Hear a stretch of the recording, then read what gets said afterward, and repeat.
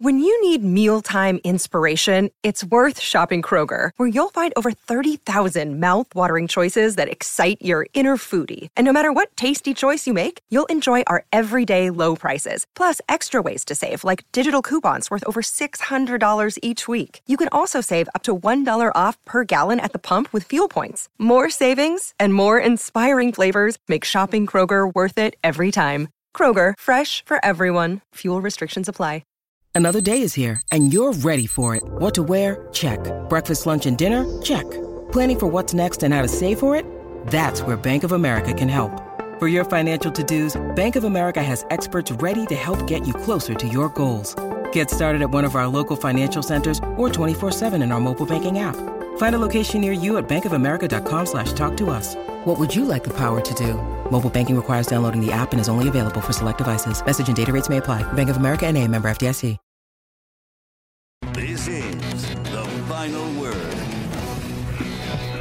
Good evening. I'm Jenna Harner, and welcome to The Final Word, the show that invites you, the fans, into the conversation. You can get your opinion on TV right here every Sunday night, actually Monday morning now at this rate. Now let's get started by introducing you to tonight's panelists. Please welcome from our partners at DKPittsburghSports.com, Dejan Kovacevic. Jenna, can we just dedicate the entire show to the two-point conversion thing? Because I'm pretty sure we could fill it. I was going to say, there's a whole lot we can talk about, no doubt there. Also from DK Sports, Dale Lally.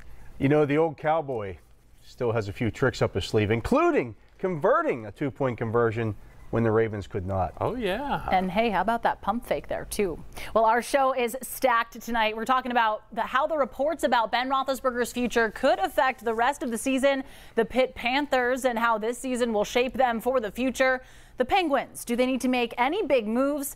And the Major League Baseball lockout and what that means for the Pirates. But first, the night's big topic, the Steelers win over the Ravens, staying in the playoff picture for now. What does today's game do, if anything, to change your playoff hopes for the Steelers? Dan, we start with you. I mean, I'm not really there. They still have a pretty tough road ahead of them, just in terms of their schedule.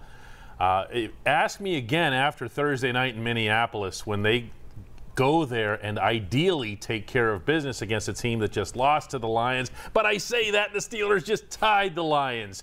So I'm not ready to go overboard with this. I like their Steelers' resolve. I like their resilience. But you know what, Jenna? Those are the two things that I've liked the most about most of their wins this year, as opposed to saying they were just the better team. Yeah, no, absolutely. And especially on Thursday night, you kind of took the words right out of my mouth there. The fact that it's a team that just lost to the Lions playing the team that tied the Lions. So in theory, you'd like to think there would be a winner. But again, who knows? Anything can happen. Dale, your thoughts? You got to get to 9 wins. And I don't care how you get there, but if you get to 9 wins, that tie, that little hook at the end of your record, all of a sudden makes a difference there because somebody's getting into the playoffs in the AFC with 9 wins, and it might be 2 somebodies. So beat the Vikings, as Dejan mentioned. You put yourself in good shape because after that you get a little bit of a break, and here come the ghost of the Tennessee Titans to Heinz Field. They are not a good football team right now, playing without the guys they're playing without.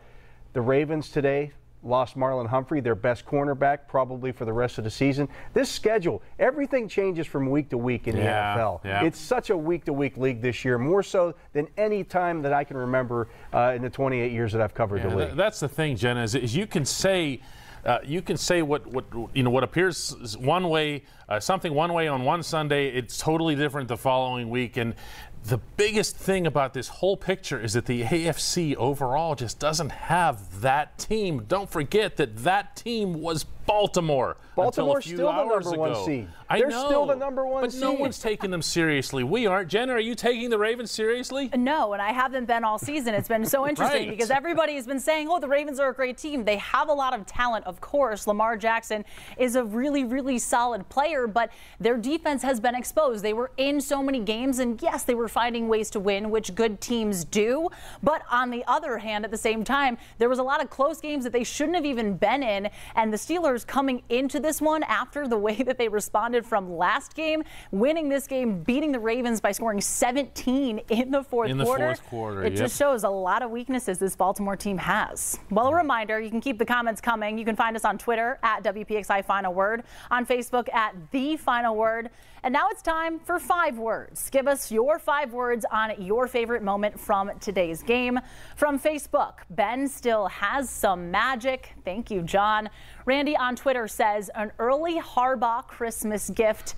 And this was a great moment on the broadcast. Lamar slamming his helmet down. Now the panel. Dan, give us your 5 words, on your favorite thing you saw from the game today. The offense eventually opened up. That was what impressed me. I've been locked in on the offense all year long, and maybe because I'm guilty of expecting too much of the defense, and we've seen that especially in the front line get beaten up over the course of the year. But the offense has been just so, especially because of that line, inconsistent, and I think a glaring weakness. But to watch what they did in the fourth quarter, a lot of people, myself included, are pretty tough on Matt Canada, but there was some good, imaginative, dynamic play calling. There were passes downfield. There were passes to the middle of the field. They utilized Pat Freiermuth once or twice. That was fun to see. Chase Claypool got involved, and of course Deontay Johnson was outstanding. What a concept. Get Pat Freiermuth involved. Well, thought there. Dale? It didn't go to overtime. No, That's wow. the absolute worst thing. Nobody in that press box wanted that game to go to overtime. No. Nobody in the stands wanted that game to go to overtime. And I don't know that anybody could believe, including Cam Hayward, who had already run off the field, that John Harbaugh was out to prove that he could be the dumbest Harbaugh on a certain weekend. Wow. That's a tough call. Well, he also didn't want it to go to overtime. Apparently so. But he had, in fairness, Dale, he had a pretty decent explanation for it after the game, right? Did he? I mean, you've got your offense. You can win the flip. Humphrey, You're allowed to win the coin flip and go down and score a touchdown. I guess. At least you give yourself a chance there. It's not a move that most coaches will make. Let's put it that way. Look at the analytics, right? Well, we have a whole lot more to dig into with Pitt, Penguins, and Pirates, but then there's the reports about Big Ben's future. How will it impact the Steelers the rest of the season? Kevin on Facebook says, hopefully the team will rally around Ben like they did for Jerome Bettis. We'll get into it next on The Final Word. Stay with us.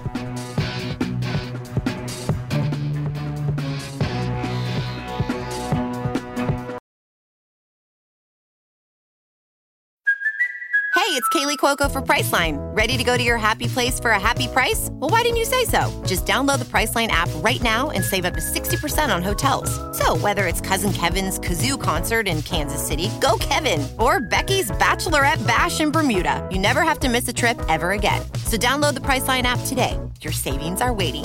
Go to your happy place for a happy price. Go to your happy price, Priceline. This is The Final Word. And welcome back to The Final Word. Thanks for staying up late with us. Dan and Dale with me here tonight. And it's time to talk about Big Ben. The reports that he's told some people he expects this to be his last season, really not entirely too surprising. But how will it affect the Steelers the rest of the way? Dale, we start with you on this one. It only affects a team. I think everybody kind of knew this. This is not a surprise, as you alluded to. He's kind of hinted around that several times over the course of the year. To Mike Tomlin's point about it, why it became a subject today or yesterday of all days, and then today, who knows? Maybe John Harbaugh was putting that out there for the public consumption. But it's not a surprise. The report itself saying that this would be Ben Roethlisberger's last season in Pittsburgh was kind of disingenuous because he's not going anywhere else. He will retire a Steeler at the end of this season if he retires, in fact. Does retire, I should say. Joey Bag of Donuts says it'll rally the team to make one last playoff push for Ben, win one for the Gipper remake. Dale? Or Dan, excuse me. Yeah, I think there will be something of that on the inside. Jenna, that Mike Tomlin gave Ben Roethlisberger the game ball after this. Now, Mike Tomlin doesn't have to say to the players, hey, everybody, I gave this ball to Ben because they just know. Just like all of us have known. I mean, when you see him and you hear him, and again, you heard the answer that he gave me today when I asked Ben about the report. he was just like, he didn't deny it, but he was just like, really? Do we want to talk about this now? I'll talk about it at the end of the season. Yes, it can be a rallying point. We did see that with Jerome in 2005, and we could see it again. But Super Bowl, I'm not ready to go there. Yeah, I don't know. Neither are the Steelers. Neither are there, yeah. We know where this team is right now. Now, there is a ton of excitement in Oakland. The Pitt Panthers win the ACC championship and are headed to the Peach Bowl. Dan, how is the Pitt football program now shaped for the future? Well, honestly, I've heard and read and seen so much stuff about Pitt in the future after winning this game last night in Charlotte that I'm more tempted to say, everybody just, enjoy it. All Pitt fans ever do is complain and woe is us and we're the persecuted entity. And this was a really, really nice W for them, for the program, for Pat Narduzzi, for Kenny Pickett, validating his decision to come back for a senior year. This is just a great big W for them. What does it mean for the future? I don't know. Ask me when we see who the next quarterback is, because so much of this was Pickett. A moment to savor, no doubt about that. Exactly. Now on Facebook, Brian says it's got stability for the first time in a long time, but they are going to have to replace a star quarterback next year too. Hopefully time will tell. Hopefully more than 9-10 win seasons in the future than the usual 6 to 7 wins. Dale, your thoughts? Well, if it turns out that they, get a great transfer quarterback or something like that because of the publicity they got out of this game, then it's great. It's great for the program. Right now, if you look at where the recruiting class ranks, it's not a great recruiting class. You would expect a springboard to come from that kind of thing, but it just hasn't happened yet. So you have to replace the quarterback, as the last poster just said, and that's a big deal because he's been the key cog making this happen. Now, both of you quickly, do you think realistically they would get a quarterback from the transfer portal, or is he already in the program? Oh, absolutely. Anything's possible with the transfer portal now, Jenna. True. I mean, these guys you see every other week now, the so-and-so from Ohio State, so-and-so from one of the big programs. They get all excited about going to those programs like in Alabama, and then they get there and they realize there's like five other guys. Of them, yeah. And it's like, I don't want to be here anymore. Yeah, I mean, that's how Joe Burrow ended up at LSU, Baker Mayfield at Oklahoma. So this happens. You can get that guy. You got to be diligent about it. Well, it is time now to hit the ice. The Penguins snapping a losing streak in Vancouver, but there's still a lot of uneven play. Dale, do the Pens need to make a major move right now, or are they content where they're at? Major move? No. I mean, I think you let this play out, get everybody healthy, get everybody COVID-free. That would help too, and see where this thing goes. I mean, there's still so much season left. Take 40 games or so to assess this thing. They should be right around in the mix there, and then see where you're at that point at the trade deadline. Well, our viewers on Twitter agreeing with you. A major move, no, but they certainly have some movable pieces that could make them more dangerous as a whole. Dan. Yeah, movable? See, here's what I hear when someone says movable. Then I ask them who, and they say, well, Jason Zucker. And I go, okay, he's due $6 million on a cap hit. Name for me the GM that's dumb enough to take that. That doesn't exist. The Penguins are struggling to score. They're struggling to score 5-on-5 other than Jake Gensel. They're struggling to score on a power play other than Jake Gensel.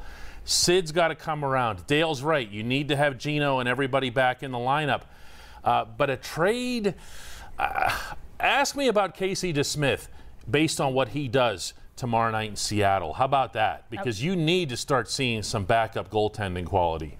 I was going to say, you're mentioning goaltending, and it's interesting because coming into this season, obviously the big question mark was Tristan Jarry, and now all of a sudden it's depth scoring, and who is going to find the back of the net other than Jake Gensel? Because 12 games in a row now, he's been phenomenal, but the rest of the guys need to be there to pick up that slack and say, hey, our second, third, fourth line can produce. We're seeing kind of the shakeups from the lines there with Mike Sullivan, but you need to see more things click in order for this team to really get on a run here and kind of hold their position in the division. Oh, yeah. How about Kasperi Kapanen, Jenna? Yeah, I mean, we watch him flying all over the rink, but he's not putting any pucks in the net. That is the name of the game, putting the puck in the net. And if you can't do it, it's like baseball players. If you hit, you play. If you don't put the puck in the net, I don't have much use for you. Well, Dale, it's funny you mentioned baseball players because now we're talking baseball. The owners lock out the players. Do we really think the Pirates will end up benefiting from this lockout, Dan? Oh, I mean, start me on the salary cap rampage here. The floor is yours. Baseball is the only sport without one. That needs to change. The owners know that they can't use the terminology or they won't get anywhere. So they've proposed something that is basically exactly a salary cap, but they want to make sure that it's got the right window dressing on it. Jenna, players' revenues, their own take of revenues has dropped from 56% to 40% over the years. You know why? Because the middle class in baseball is not making any money. It's all going to Bryce Harper and Max Scherzer.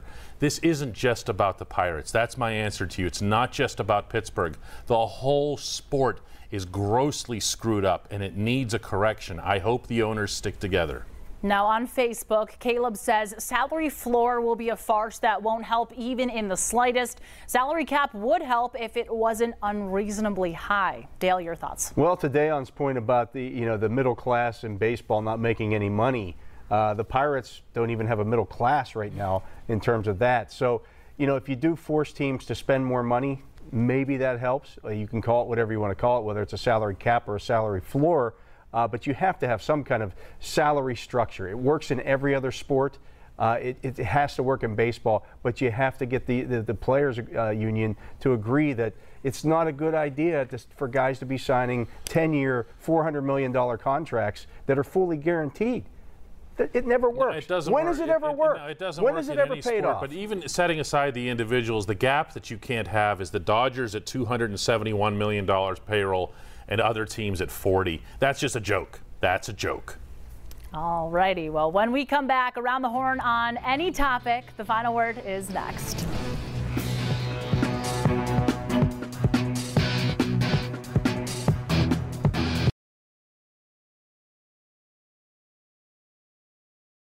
This is the final word.